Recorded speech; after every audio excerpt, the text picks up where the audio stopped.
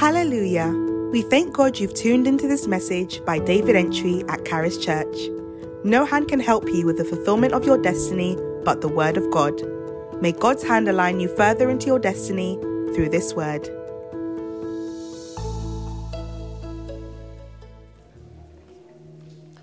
John chapter 7, verse 37 is a scripture we all know. On the last day, the great day of the feast. You see, how can you understand this statement if you have not been exposed to the Old Testament? What's the meaning of the last day of that great day of the feast? What feast is this? He said he didn't say a feast. The feast. So that's why you need the Old Testament to appreciate the New Testament. On the last day, the great day of the feast, Jesus stood out with a loud voice. Now, this is called the Feast of Tabernacles.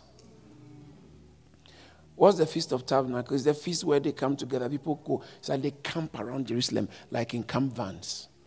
They travel from different places. They camp around Jerusalem and around the temple. And they all come, usually it's like a whole weekend or a period of time. And then what do they come and celebrate? They come and celebrate the harvest God has given them for the past 12 months. It's like American Thanksgiving Day. Jews come together to celebrate the harvest the Lord has given them for the past 12 months. That's what is called the Feast of Tabernacles.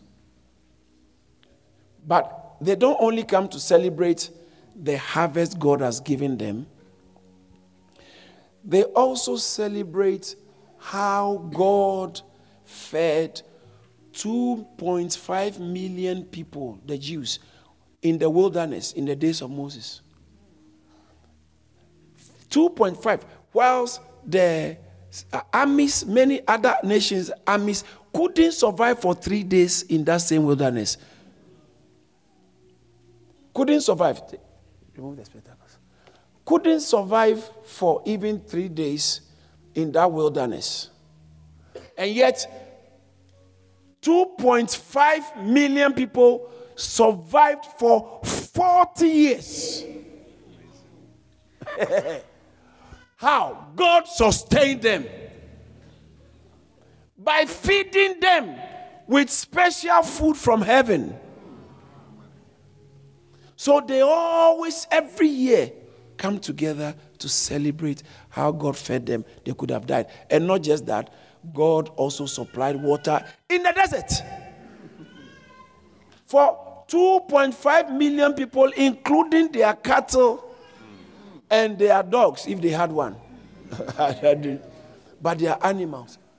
The animals need water. So you can imagine the volume of water that was needed in the desert to sustain 2.5 million people for 40 years.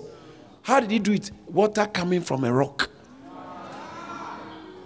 They all drank, they and their cattle. And so in 1 Corinthians chapter 10, Bible says the rock that followed them is Christ. They all drank from the rock. 1 Corinthians chapter 10, verse 2, 3, and 4. They all drank. They did all drink from the spiritual drink. For they drank of the spiritual rock that followed them. The rock was Christ. Now, this is very important. And so, the Feast of Tabernacles always point more to how God sustained them with water. So every time there's water, and it's about what they celebrate, the great day of the feast is about water. And then the last day, what will happen is that the high priest will move from the temple and walk down the valley, the hill in the city of Zion, city of Jerusalem, all the way to the pool of Siloam, which is down there. And then we'll go to the pool of Siloam carrying a pitcher, and a golden pitcher, and then we'll go there and fetch the water from pool of Siloam, and it's a celebration. And everybody will be quiet as he comes up to the temple. And when he gets to the temple at the altar, he will then, everybody is quiet. But whilst he's coming, he'll be shouting, according to Isaiah 12:3.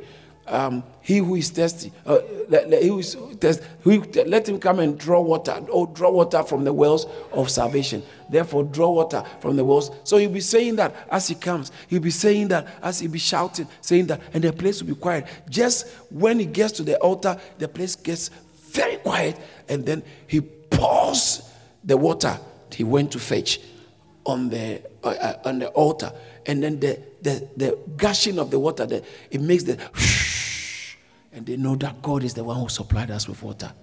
We drank the waters in the wilderness.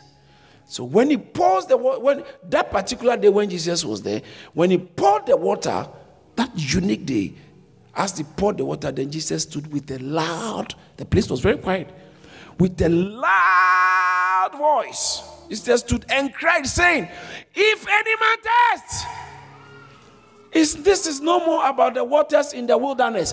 I am the water now. Remember, he was the rock. Say, I am. If anyone thirsts, let him come to me. Let him come to me. I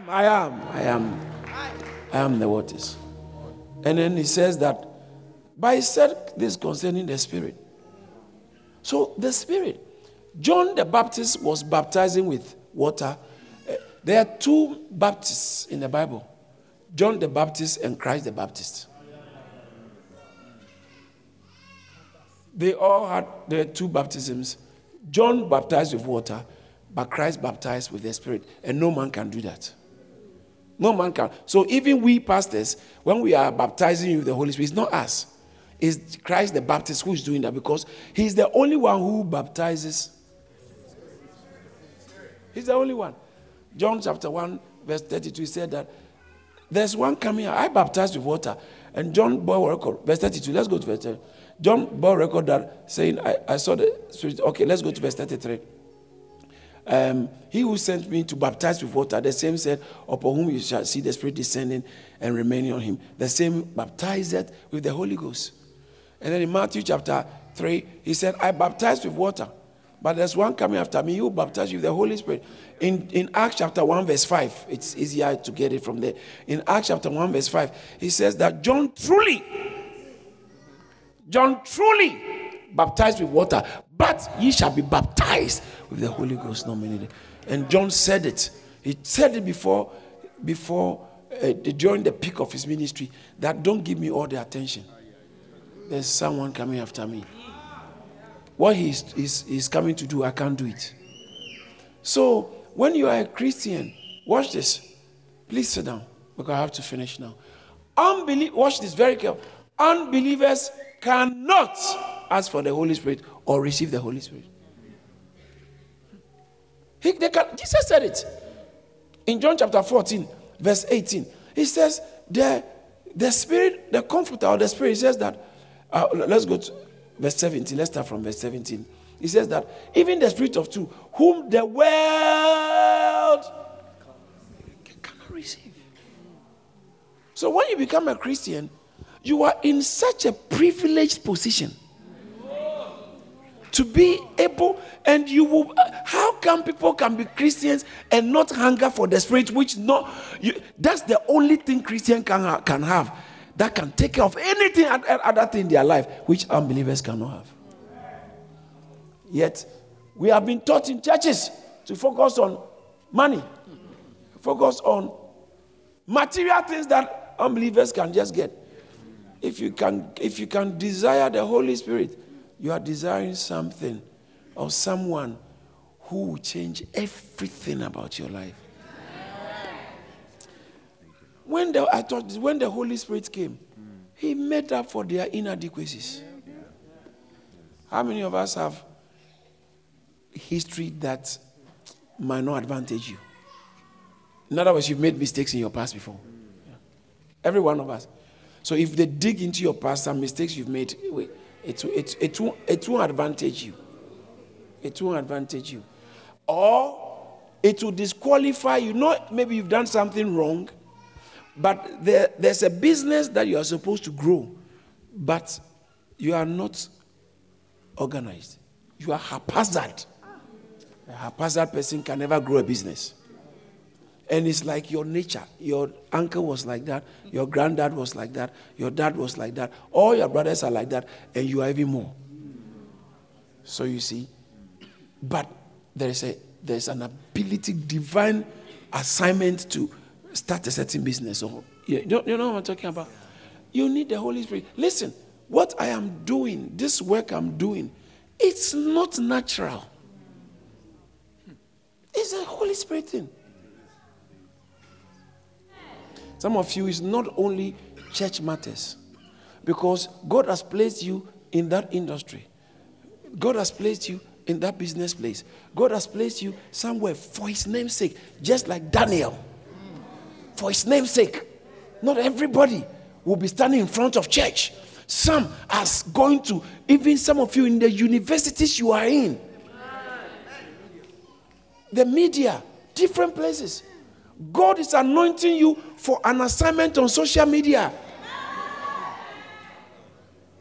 But we need the Holy Spirit, so that he says that the Holy Ghost, Luke 1:35, the Holy Ghost shall come upon you, and the power of the highest shall overshadow you. Watch this. He said, therefore also that holy thing which shall be born of thee shall be called. It is not of you, it shall be called.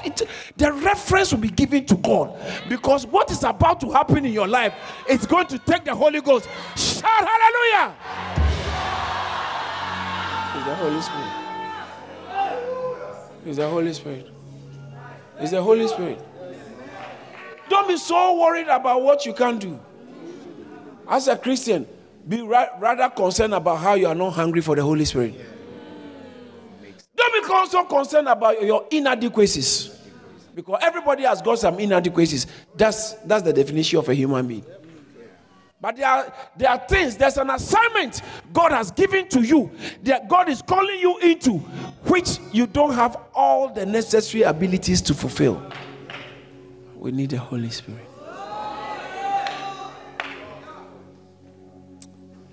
We need the Holy Spirit. Thank you for listening to this message by David Antwi. We pray you have been strengthened and enlightened. You can connect with David Antwi on all relevant social media platforms, including Instagram and LinkedIn. You can also hear more messages from David Antwi on all relevant streaming platforms and the Charis Church app. Don't forget to like and share the message. Be blessed.